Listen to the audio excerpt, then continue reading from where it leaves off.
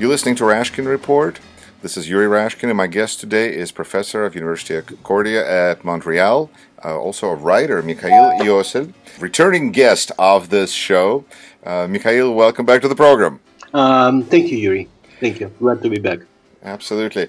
You write quite a bit about President Trump, and geez, he's in the news these days even more than usual on an hourly basis as this crisis is exploding and looks like it might actually negatively affect him. How do you feel? Do you feel vindicated? Do you feel glad? How are you feeling now that it looks like President Trump is about to get impeached? Cautiously hopeful and nervous and apprehensive because we're in a very dangerous situation of someone completely uncontrollable, pathologically incapable of assessing the world outside of himself, someone who is now fighting for literal physical survival because he knows that if he doesn't get reelected, he is going to be put on trial and then end up in jail. And so we're in a situation of someone who has absolutely no moral bottom. There is no law he couldn't sink to, and for the sake of his survival, he basically is going to be prepared to do whatever it takes. He doesn't even know what it takes, but whatever it takes. He will not think twice to sacrifice any number of American interests. He would not hesitate to involve America in some kind of a military adventure to whip up a wave of chauvinism among his electoral base. We're in an exceptionally dangerous situation of somebody who is not only is he unfit, he is unfit to be within 10 miles of the White House. He would be unfit to run a parking lot. It's a very dangerous situation. So and the more pressure is put on him, the greater the acceleration of his sundowning or his unraveling. So his presidency is unraveling. Presidency in quotation mark is unraveling, but he also is emotionally, psychologically unraveling also with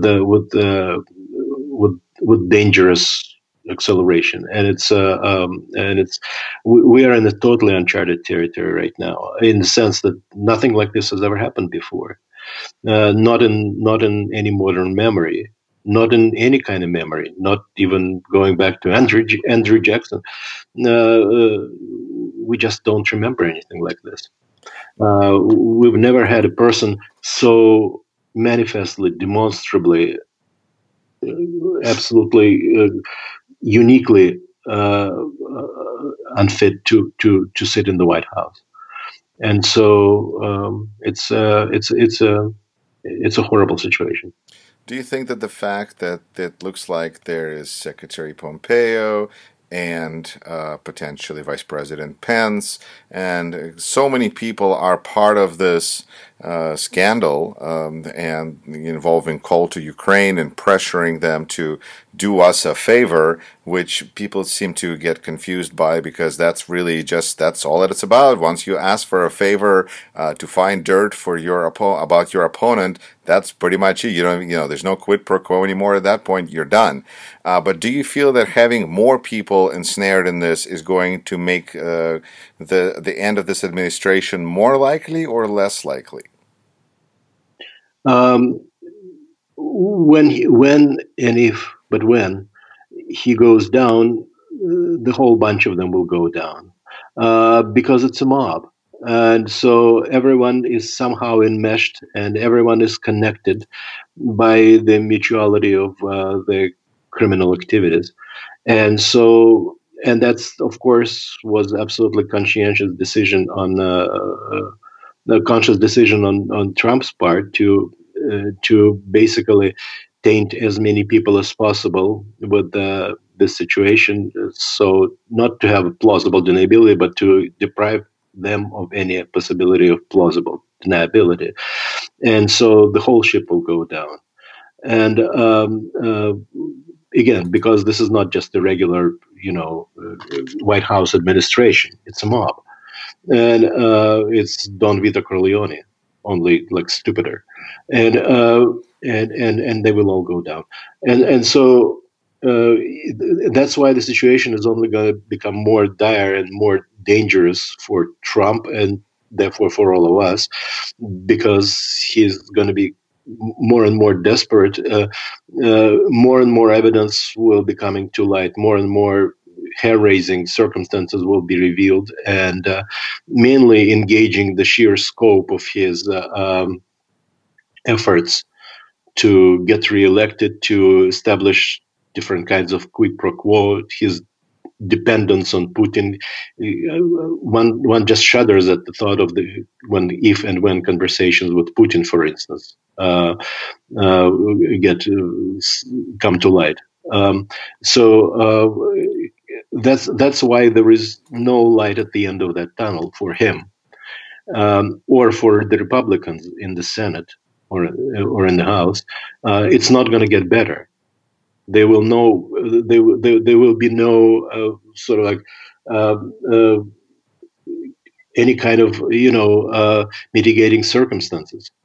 Nothing that would sort of like cause people to say, "Oh, okay, that explains it." No, it will only get worse and worse and worse, and people's mood is going to darken ever more so continually.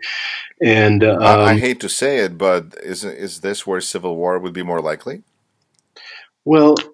Um, this is still not a banana republic, and we still don't have a tradition of having the army engaged in public life. And if we are prepared to imagine uh, military involvement in the streets of America, then all bets are off. But I don't think so. But Trump doesn't want to leave. Well, yeah, he won't want to live, and he will try to because he doesn't want to end up in jail, and for a variety of other reasons. It's just his whole personality is now undergoing complete unraveling. But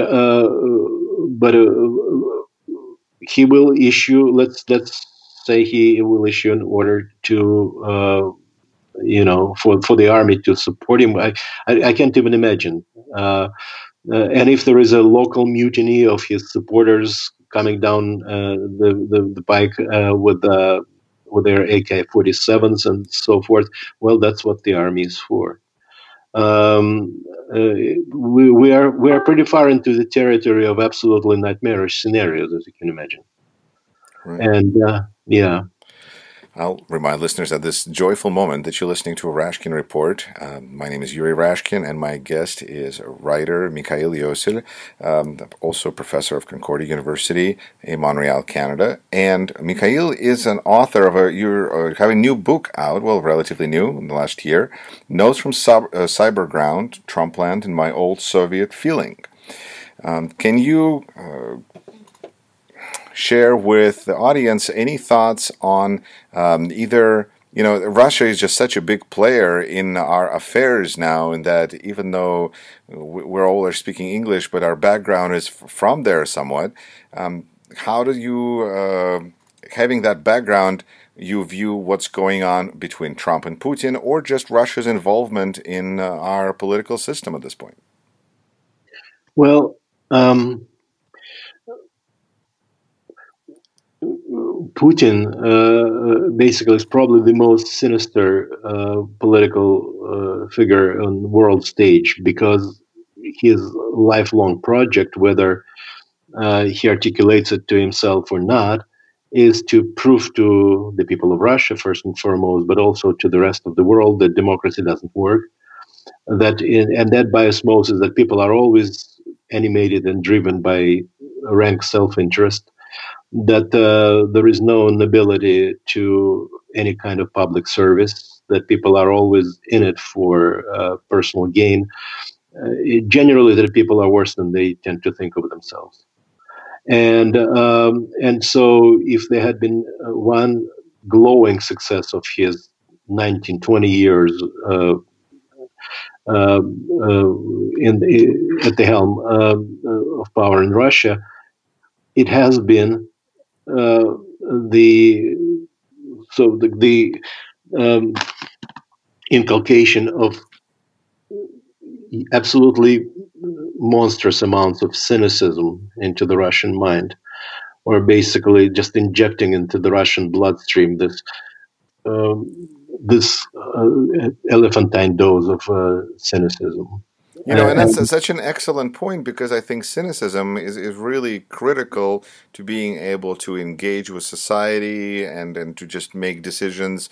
Because when you talk about Putin and his trying to spread the idea that there's nothing good in public life, there's no reason in getting involved, everybody's just doing it for themselves, for the money, everyone's crooked.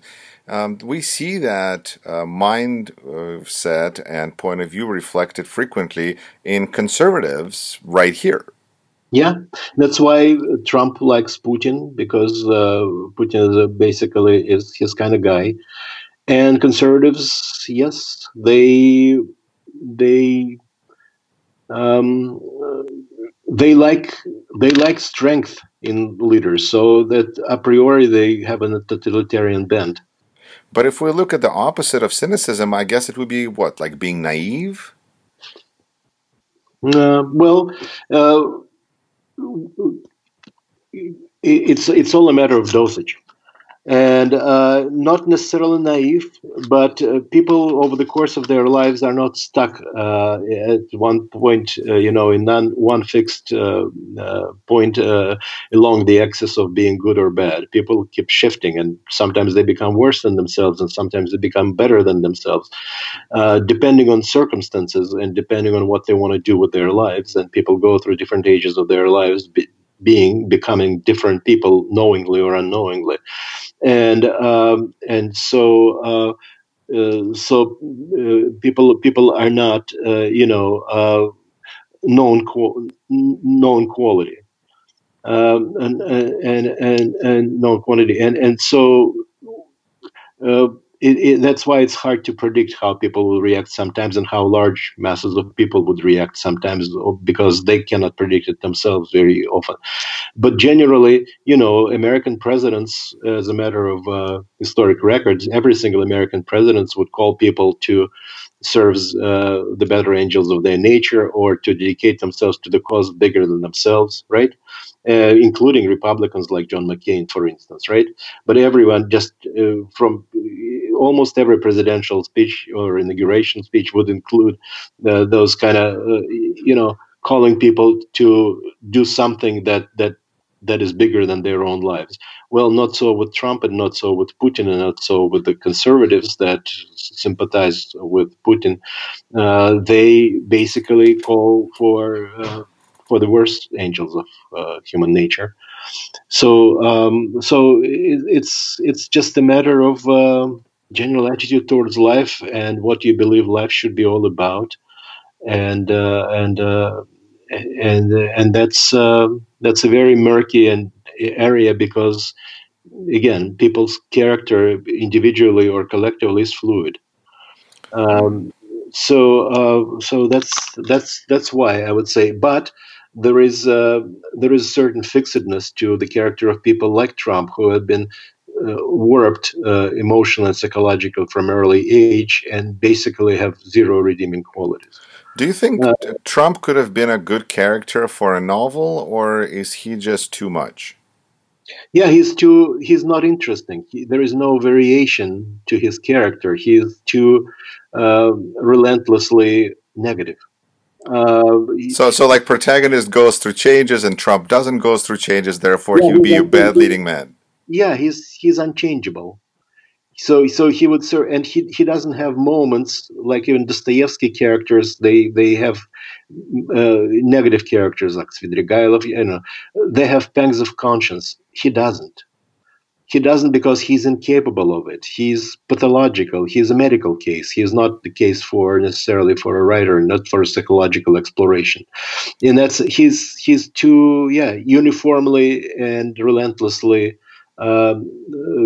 monochromatic, dark.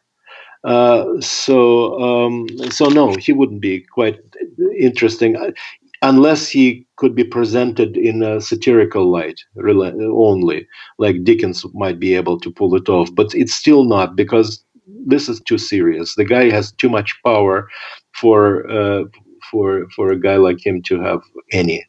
And so he's a sinister, ominous character by dint of holding the office that he does. He would be, he could be kind of a rake, a rogue character, and as he used to be before he fell into rapidly deepening dementia. Uh, uh, some 20 years ago, in the world of New York City real estate, where he was a secondary kind of player, and nobody took him quite seriously, but he was a raconteur, he was a womanizer, he was basically all in it for himself, and he was basically a contemptible character, but he was also a lovable kind of rogue, because such were the rules of the game that was played there. So he was tolerated, and moreover he was talked about because he was very good at self-promotion. But a character like this, finding himself in a situation that he is hated by very large groups of people, he cannot handle it, and he's become completely unmanageable, unreachable even to his own reason. He doesn't have any reason, and he cannot be handled by anyone. And it's absolutely terrifying to have a person like that, again, in charge of the U.S. nuclear arsenal, or in charge of lives of so many people whose lives a completely worthless character like him can ruin, and has for forever. Separating parents and children, having children die in those cages, ruining people's lives with in a variety of other ways. Just infinite number of interconnected lives that get absolutely destroyed because of him, whose own life has not been contribution to anything good in humanity. And so, all generally, it's very sad. But Tolstoy would include him in one of his lengthy asides in War and Peace about the role of Tsar and the ruler and dictator in history and so forth. But Tolstoy would have nothing but contempt for him. He doesn't have depth. He doesn't have dimensions. He doesn't have tragic dimension to him. He is no King Lear either. So he's a one-dimensional, just evil, vile, shallow man. So he's too shallow for literature, but he works out well enough for real life. Well, life is shallower than that. Well, he appeals to a certain group of people. There are 30% of people who probably would support anyone in power to begin with, but who In most countries, in most countries, including the United States. right? And but who, in his case, has developed tremendously strong psychological bond with him because he addressed certain areas of darkness within them. But could it be, there's been some recent articles I've seen which seem interesting to me because they talk about not just that there are people out there who he has given permission to kind of appeal to their darkest sides of their nature, but it's also almost, well, not almost, but a mafia approach where he had these people that supported him from the beginning support such horrendous things that he has said and supported that now to reverse themselves, they would be kind of going against themselves, and they don't want to do that, so they're kind of stuck with him like you would in a mafia where you have to kill somebody to be one of their own.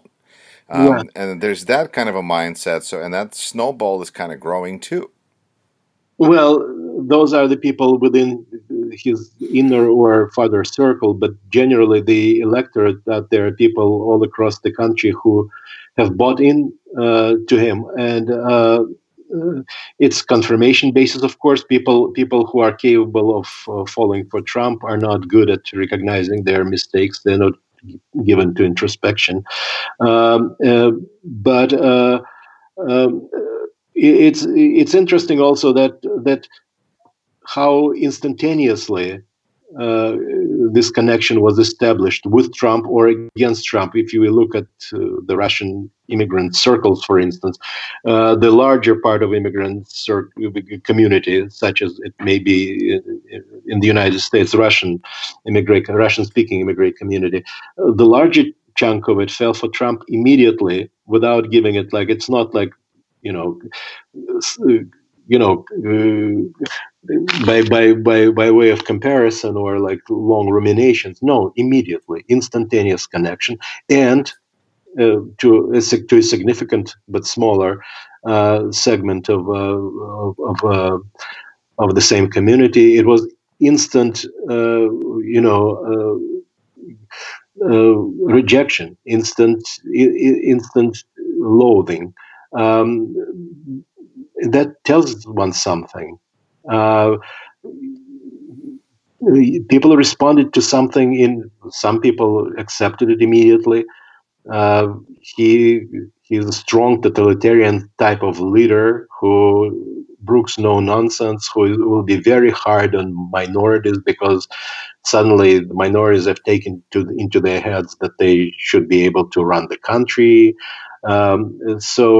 Plus Russian immigrants, of course, people who have tolerated, or Jews in particular, tolerated certain amount of humiliation or had to put up with certain amount of humiliation, if not, just uh, direct oppression, because frankly there was not that much of direct oppression, but it certainly was mild discrimination, and definitely there was humiliation to be put up with. And when one would say that how are people, how is it possible that people who have basically gone through oppression themselves be sort of like taking the side of someone who is overtly racist and humiliates minorities and so forth. Well, but the unfortunate truth of the human nature is that in many instances, uh, uh, experience of oppression does not ennoble you in any kind of way. It actually causes you to become cynical and apathetic. And once that pressure of humiliation and injustice, unfairness has been lifted off your shoulders in a free world, well, what people do in order to orient themselves in a new space, they look for clear-cut indicators as who is on their side, who's on the other side, and they look for people who they could start oppressing and humiliating in return, as a compensatory mechanism of sorts. And that's what happened. Trump gave them this opportunity. He said that there is no shame in that. And yes, they are better than all those other people who don't look like us and So don't. let's go oppress somebody else. Well, I mean, not physically, not mentally at this point, but generally, yes. Let's bear in mind that we're better than them, and we should treat them accordingly. So we are the real owners of this country. We are the real America, and they're not the real America. But you are, because you are what? You look white. It's interesting how that's the nature of totalitarianism. Some people fall for it immediately, and some people reject it instantaneously. Other people. So usually it's not a matter of like compare and contrast, like people walking around. So what do you think of Trump? Should I, certain things turn me off, but I think that was not such a process. People fell for him immediately and rejected him instantaneously. And if you talk to some fairly enlightened professional Russian immigrants, for instance, they would say, well, yeah, of course, he's a horrendous human being, but I agree with his policies. But he's good for the Jews. Well, no, he's not that great for the Jews, because 77% of the Jews didn't vote for him. And even smaller percent will vote for him in 2020, if he even gets to 2020. But that's the belief, just that he is good for Israel. Well, look at how he treated Netanyahu when it became clear that Netanyahu had lost. He's not for the Jews. Like he didn't even know him, right? Yeah, he's not good for the Jews. He's not good for anybody but himself, as he understands his own, Self-interest. yeah. So yeah.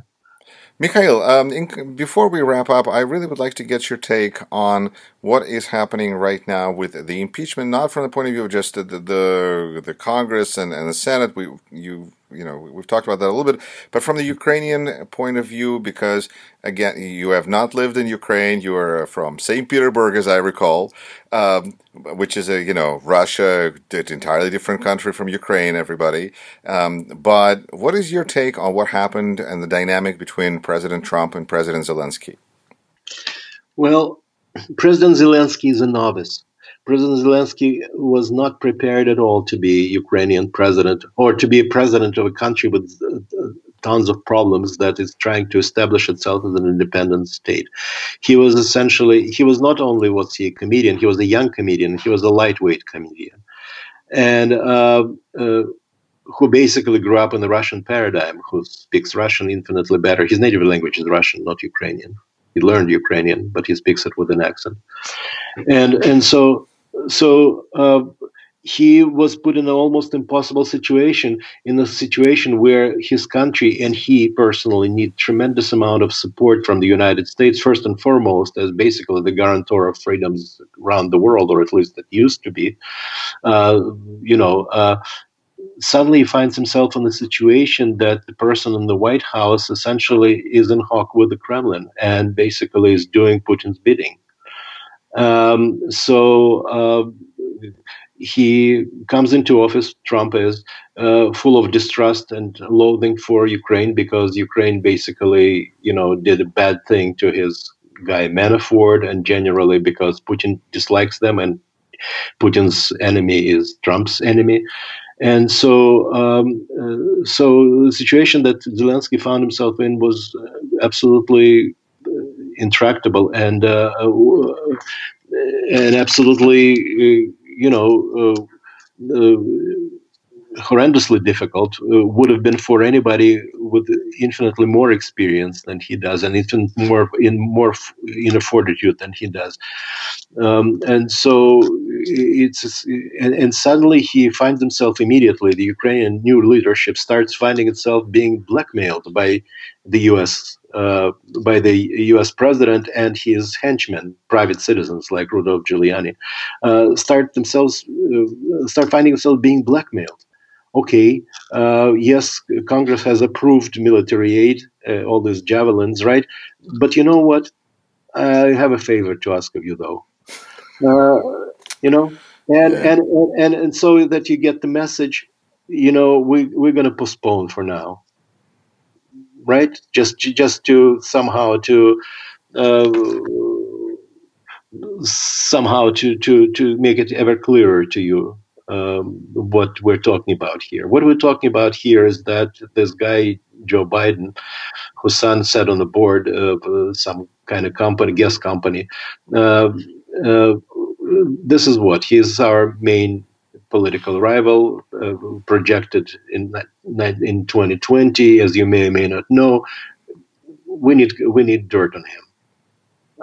Whether it's actual dirt or fabricated one, that's up to you. We don't particularly care.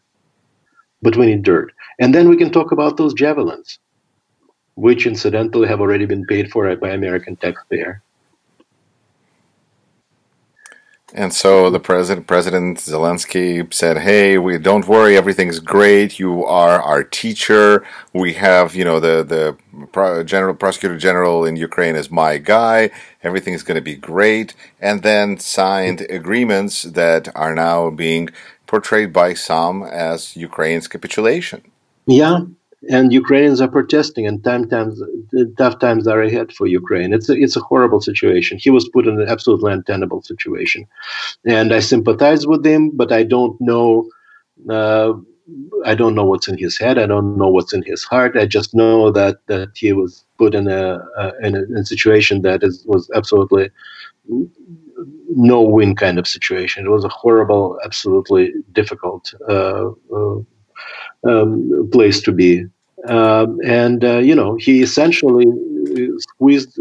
Ukraine found itself squeezed between these two superpowers.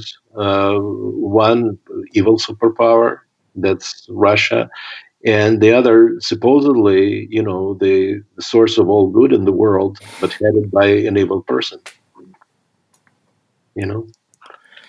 Yeah. Oh, yeah. Mikhail, thank you so much for your take. It's always great to talk to you. I'll remind our listeners one more time that Mikhail Yossel is author of a book, Notes from Cyberground, Trumpland and My Old Soviet Feeling, and he's also a professor at the University of Concordia in Montreal, Canada. It was a pleasure to speak with you, sir, and Always a pleasure, Gary. Thank you very much. thank you very much. You're listening to Rashkin Report.